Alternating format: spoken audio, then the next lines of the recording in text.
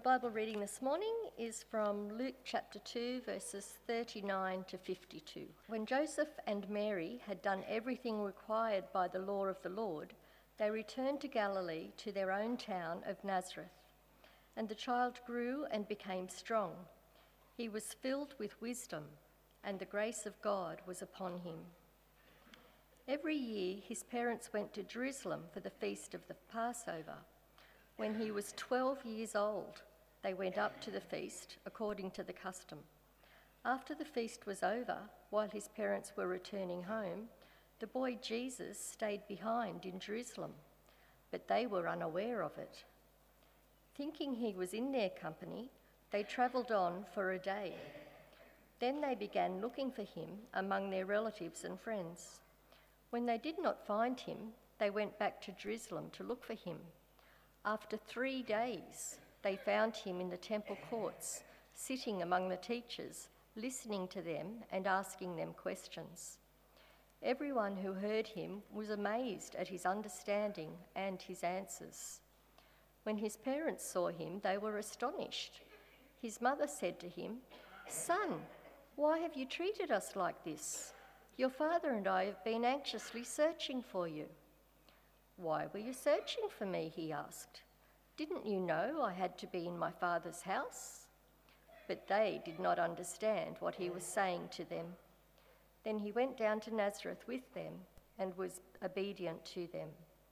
But his mother treasured all these things in her heart, and Jesus grew in wisdom and stature and in favour with God and men. This morning, it's been wonderful to see everyone here and to gather and bring praises to God's name. Well, this morning we're thinking about the theme of missing peace as we continue this little series in the lead up to Christmas. And I don't know about you, but saying, as we've heard already this morning, next Sunday is Christmas Day, hasn't that just seemed to have crept up really quick this year? I know it happens every year, it gets faster and faster. Maybe because we've lingered on the theme for most of December and part of November, you might be thinking, no, it's been dragging and finally it's here. I don't know. But for me, it certainly caught us out a couple of times in the office, thinking about dates and so on, and suddenly, no, it's next weekend or it's in 2 weekends. So next Sunday, of course, is Christmas Day, and it's come up really quick. It's a day of great celebration. I think part of it is like anything that you look forward to, you make it bigger than what it actually is. We know our year's broken up into 365 days. So each day is the same time frame, 24-hour period. But when there's something that's special and an enormous important event, we look forward to it and we single it out above all the other days. And that's perhaps partly why it catches us by surprise when it's suddenly here. And equally so, how quick will Monday come around, Boxing Day? And we'll think, well, what was all that about? What happened to Christmas this year? But Christmas Day is a special day. It's a special day, particularly for those of us who know Jesus, who know the story. We know it's all about him, and we know that is the focus for Christmas Day. That's what makes it special. It's even a special day for those who aren't committed to Jesus or who, don't have that as a priority or a focus. They still see Christmas Day and they benefit from the blessing of Jesus coming into the world, but they still see it as a significant day. It's a special day, not because of the date or anything specific in detail like that, but because of the historical event that we remember. It's what took place in real-time history that makes it truly remarkable for us as Christians. It's the story itself, a birth, not only Jesus, but the beginning of an entire new religion that has quite uniquely shaped the very course of history over the last 2,000 years. Countless millions of people right throughout that time have changed, they've been transformed, they've transformed their communities, their social networks, and they've improved their culture, all sorts of things as a result of what took place on that first Christmas. The Christmas event is truly remarkable. It's a remarkable story that cannot be ignored, whether you choose to believe it or not.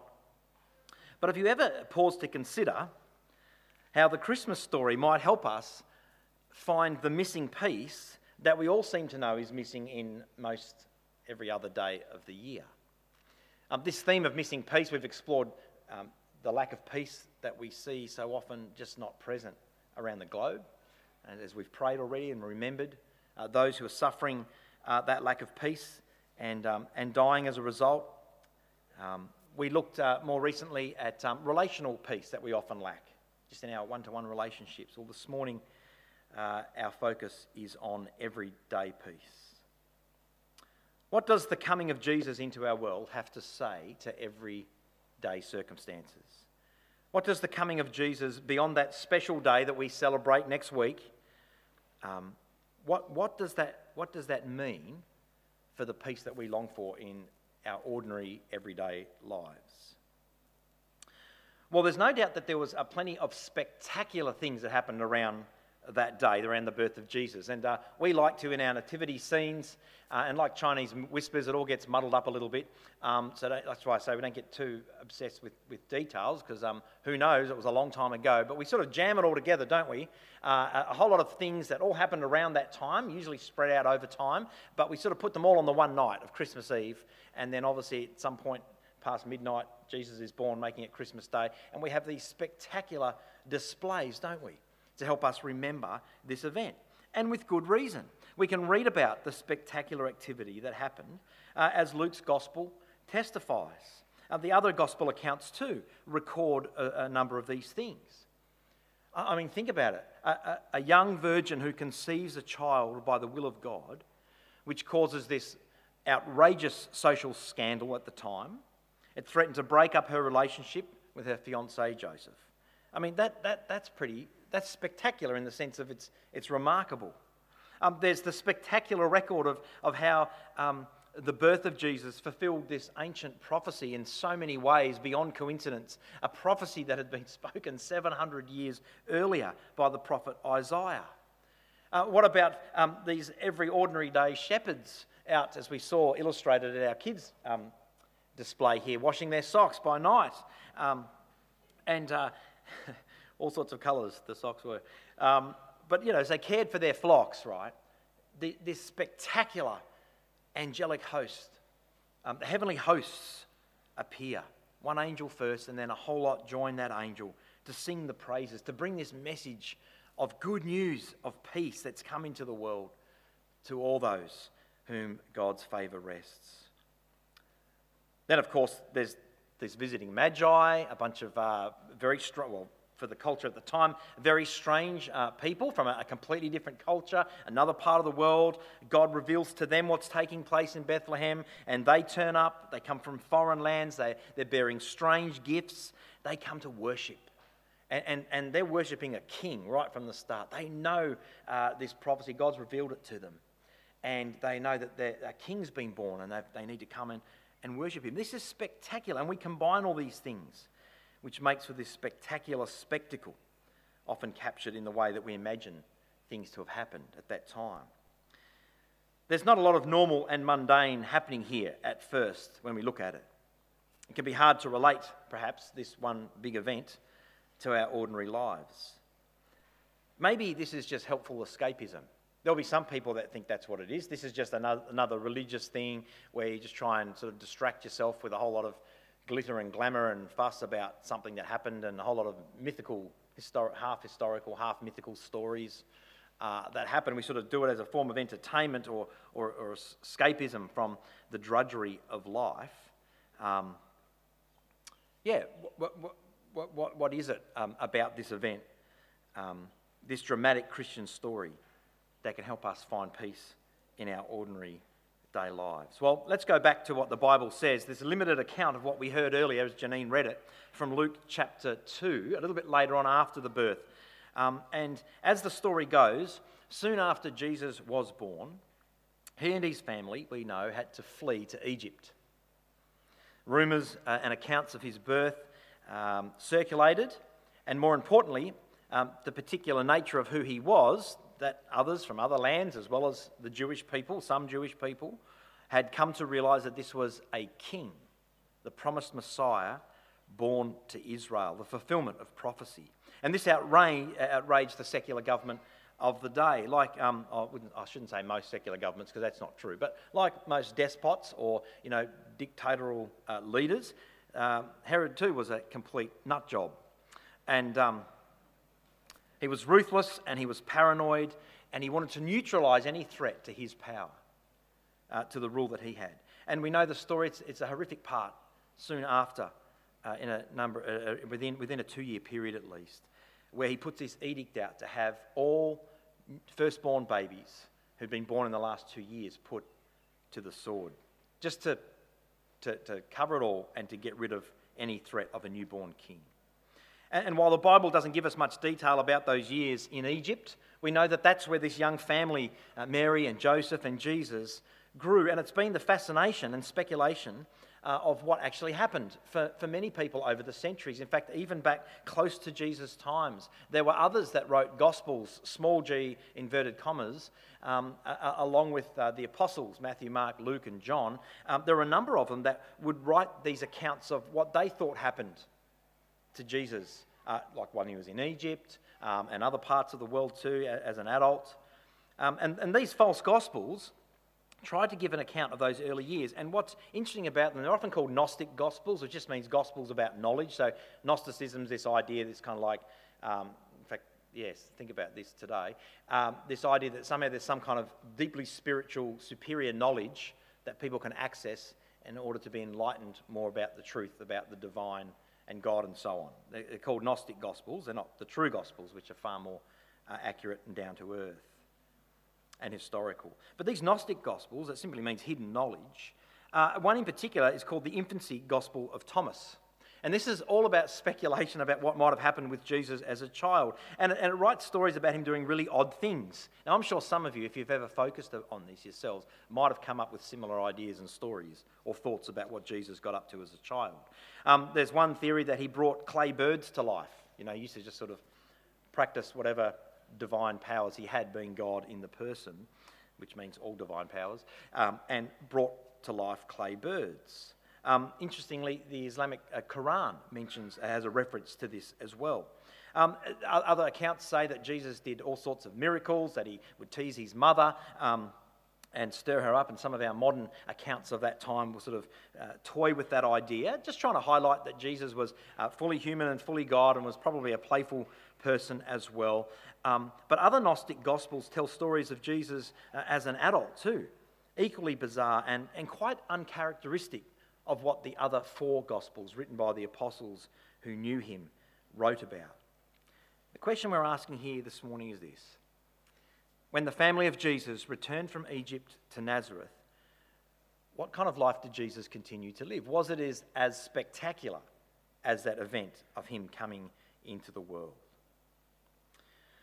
Well, despite the musings from other so-called Gospels, in the Apostle Luke's Gospel, there's more of an ordinary account of Jesus in his growing years. In fact, our reading that we just had in Luke 2, verses 39 to 40, is about the only one that's actually recorded. So it's worth listening to, and it's worth learning from. And what we know more generally is that Jesus actually grew up in a poor Jewish home, in a hard-working Jewish home, from his hometown of Nazareth. It was in a rural area where people fished and farmed. It's here that Jesus took on the trade, the family trade. Joseph, who was a carpenter, his earthly father, Joseph would have taught him those skills. Mark chapter 6, verse 3 indicates this.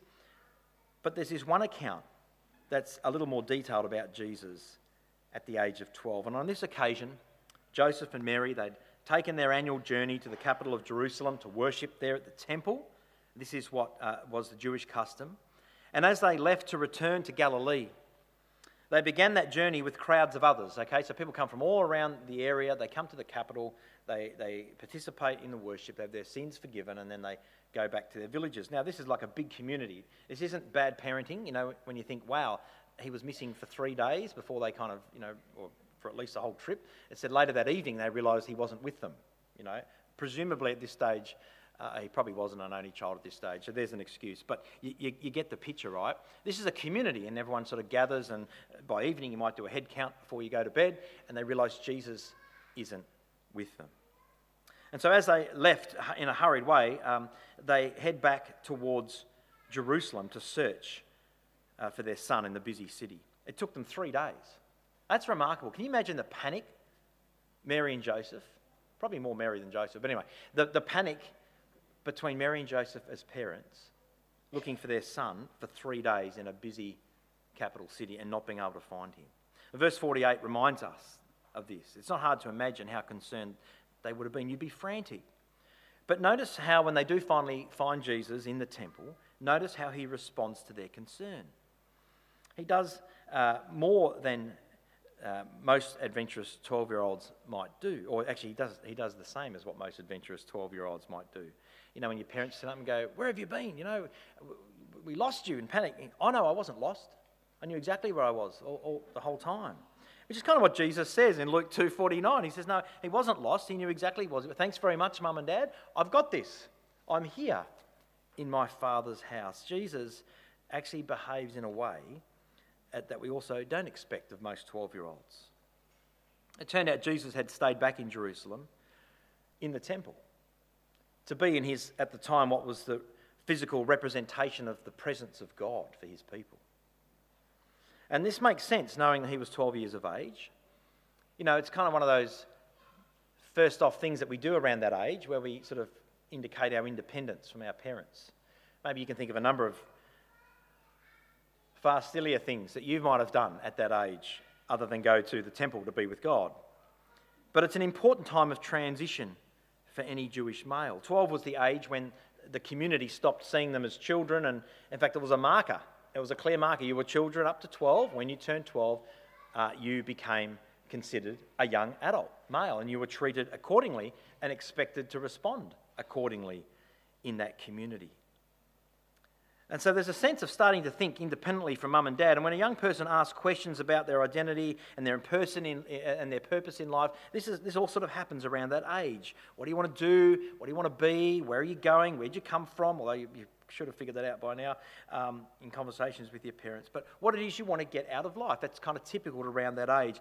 But in the case of 12-year-old Jesus, his parents find him sitting in the most peculiar place. He's sitting there amongst these super educated, enormously powerful religious leaders. And he's listening to them.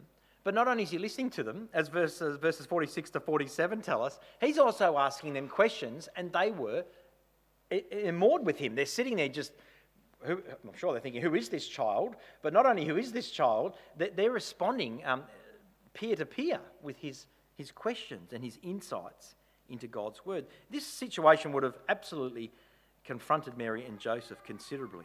It's one thing to be thinking independently, you know, wanting to be a little bit older.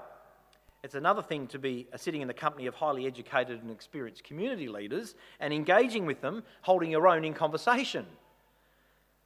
And these are basically Jesus' first words that we have recorded in the Gospels. And they show us something. They show us that Jesus was already at 12, highly self-aware. At 12 years of age, Jesus knew that Israel's God, that Yahweh, was his real father. He refers to him in verse 49 as my father. I want to say this morning, in terms of missing peace in everyday life, is that not the bedrock of where we might find peace in everyday life? Having the awareness of who you are, having the awareness of your identity, not in yourself, not in your background, not in your upbringing, not in your feelings, but having your identity in your Heavenly Father. For us, very different to Jesus, I might add, the one who created you. Jesus wasn't created, he was God in the flesh, a mystery that confounds us all and that we hold in tension. But for you and I, that's the lesson surely from here. We can experience the bedrock of everyday peace in knowing who we are in our Heavenly Father. We know by the time Jesus was 30 as a young adult, we knew that he knew he was God's son. Remember, at his baptism, he was declared to be God's beloved son. God witnessed the baptism, and because it was actually a baptism for the forgiveness of sins, which Jesus didn't need to do. He's sinless. And so God vindicated that by saying, this is my son, my beloved son, in whom I am well pleased. What about when he faced temptation by the Satan, who himself started going, hang on a minute, this one's different. I think this is the Son of God. If you're the Son of God, you throw yourself off the mountain and the angel will come and save you. Satan, in his temptation of Jesus in the desert, had an inkling And so Jesus would have known, oh, it's not if I'm the Son of God, I am the Son of God, and I'm not buying into your temptation. Jesus, he clearly knew by that stage, but here he clearly knew God as Father. And a result of that would have been because of the ordinary family life that he grew up in.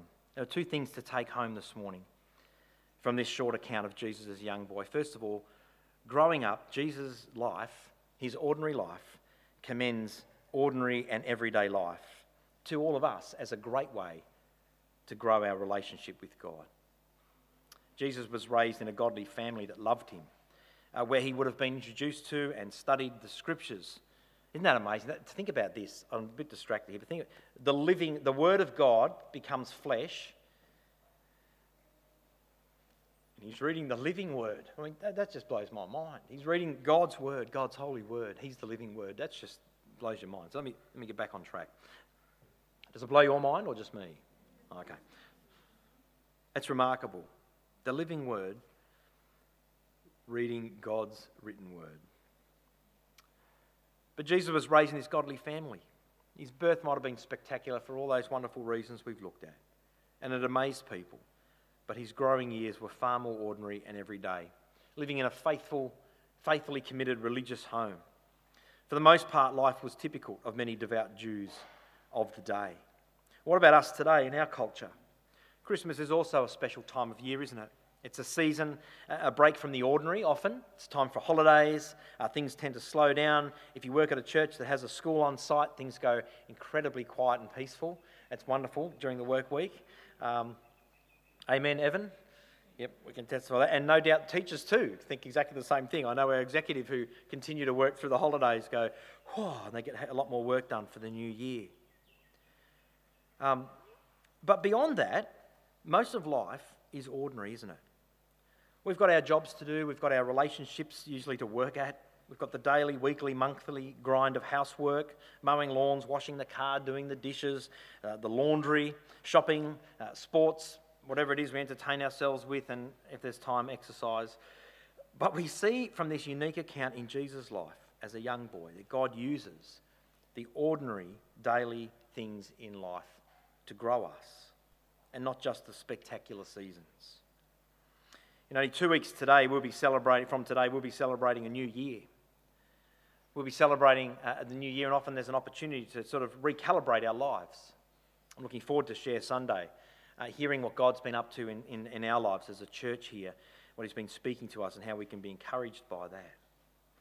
But I wonder what opportunities as we face a new year might lie before us. As parents, grandparents, as carers, uncles, aunties, as brothers, sisters, as kids, as families, as singles, no matter who we are, what opportunities lie before us to really focus on the mundane, the daily rhythms in life in which we can see and experience God's peace. Mums and dads, how can you bring that into your families? How can you bring that as daily rhythms in your families? You know, so often we get caught up, don't we, in this selfish world of which we all contribute, of viewing life as a burden. It's this chore. It's this, we just got to trudge through it. And we hunker after these single events or these opportunities to look forward to give us hope, to make sense of the mundane and to distract us from it. And that's not the life God's called us to. That's the life that produces consumerism. It's the life that we get so easily sold and preached to, and all of us get caught up in it. But God wants us to know peace in our everyday lives. What can we do to embrace the ordinary? What can we do to embrace the mundane and to even see God at work in these things? Or maybe if we just take an example from Jesus' life growing up and what we see evidenced in him as a 12-year-old in the temple here, maybe we could do a little bit more discipline in our personal engagement with the scriptures, the living word of God, the written word of God, who speaks of the living word of God. Maybe we can take more time out to pray with God, as we've been encouraged this morning earlier.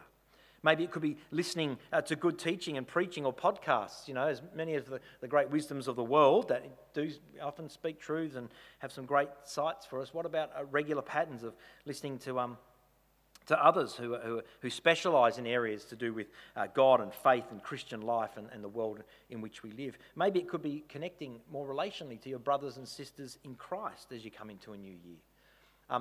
hooking up with a life group maybe for the first time, or maybe changing and mixing up a life group and multiplying, dividing in half and inviting others in, for example. So often we look to the spectacular and the thrilling in order to strengthen our relationship with God, when all along He's been there for us in the everyday. The second thing we can take from this story is we also see the boy Jesus had a very different perspective on God's presence to his parents, right? His parents are far more like you and I.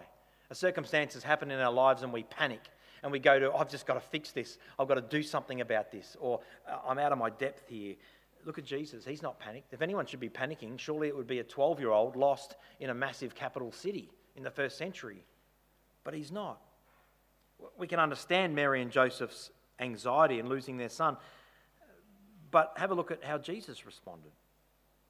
He didn't think he was lost at all. He knew he was safe. He knew he was with his Father. He's kind of got that almost that Zen-like, I know where I'm supposed to be and this is where I'm supposed to be. I'm in the presence of my Heavenly Father. Now, some might say, oh, that's just 12-year-old naivety. They had no idea of the dangers they were at as we smacked them all the way home. We don't do that today, but I've heard of generations past doing certain things like that. But, usually with the words too, like, how many times have I come? Anyway. Now I'm just having childhood flashbacks, it's all right. So this is more than just childhood naivety. This is evidence by Jesus of this close and trusting relationship he has with God. Whatever happens, Jesus trusted God as his heavenly Father, as his good Father in heaven. And this is unique because of the mystery that Jesus is God, right? He's also the Son of God in this incarnated form. It's a mystery. But we can learn from him how we too can, as children of God, as daughters and sons of God, how we can also trust him as our good Heavenly Father. Remember those powerful prayers, those words that he prayed powerfully, desperately, as a young adult at the other end of his life, in the Garden of Gethsemane, from Luke chapter 23, verse 46. Those words, Father, if there's anything that can be done, take this cup away from me, as he faced his imminent death. What about as he hung on the cross and gave up his last words? Father, into your hands I commit my spirit. See, through Jesus we're brought into the same relationship with God as our good Heavenly Father too. Just like Jesus, we can grow in our love and our trust of God each and every day. We can put down deep roots of peace with God. Not just in the spectacular things we look forward to or long for or hope to see, but in the ordinary times, which prepares us for the tough times and challenges that comes our way in life. I know that maybe a 12-year-old boy may be better at having this kind of simple, trusting, reliant relationship with God than many adults do, and perhaps we've got to work harder at it the older we get. But Mary and Joseph, they learnt something the day they found Jesus in the temple in Jerusalem. They learnt that their son was truly at peace in no matter what tragic circumstances or anxious circumstances he found himself in. He was at peace in the presence of his Father. Well, with great joy and anticipation this week, I want to encourage you, church, may we enjoy the wonder, the celebration, as we continue to look forward to that great day. And I know we pass this anticipation on to our kids, don't we? Christmas is only how many sleeps away?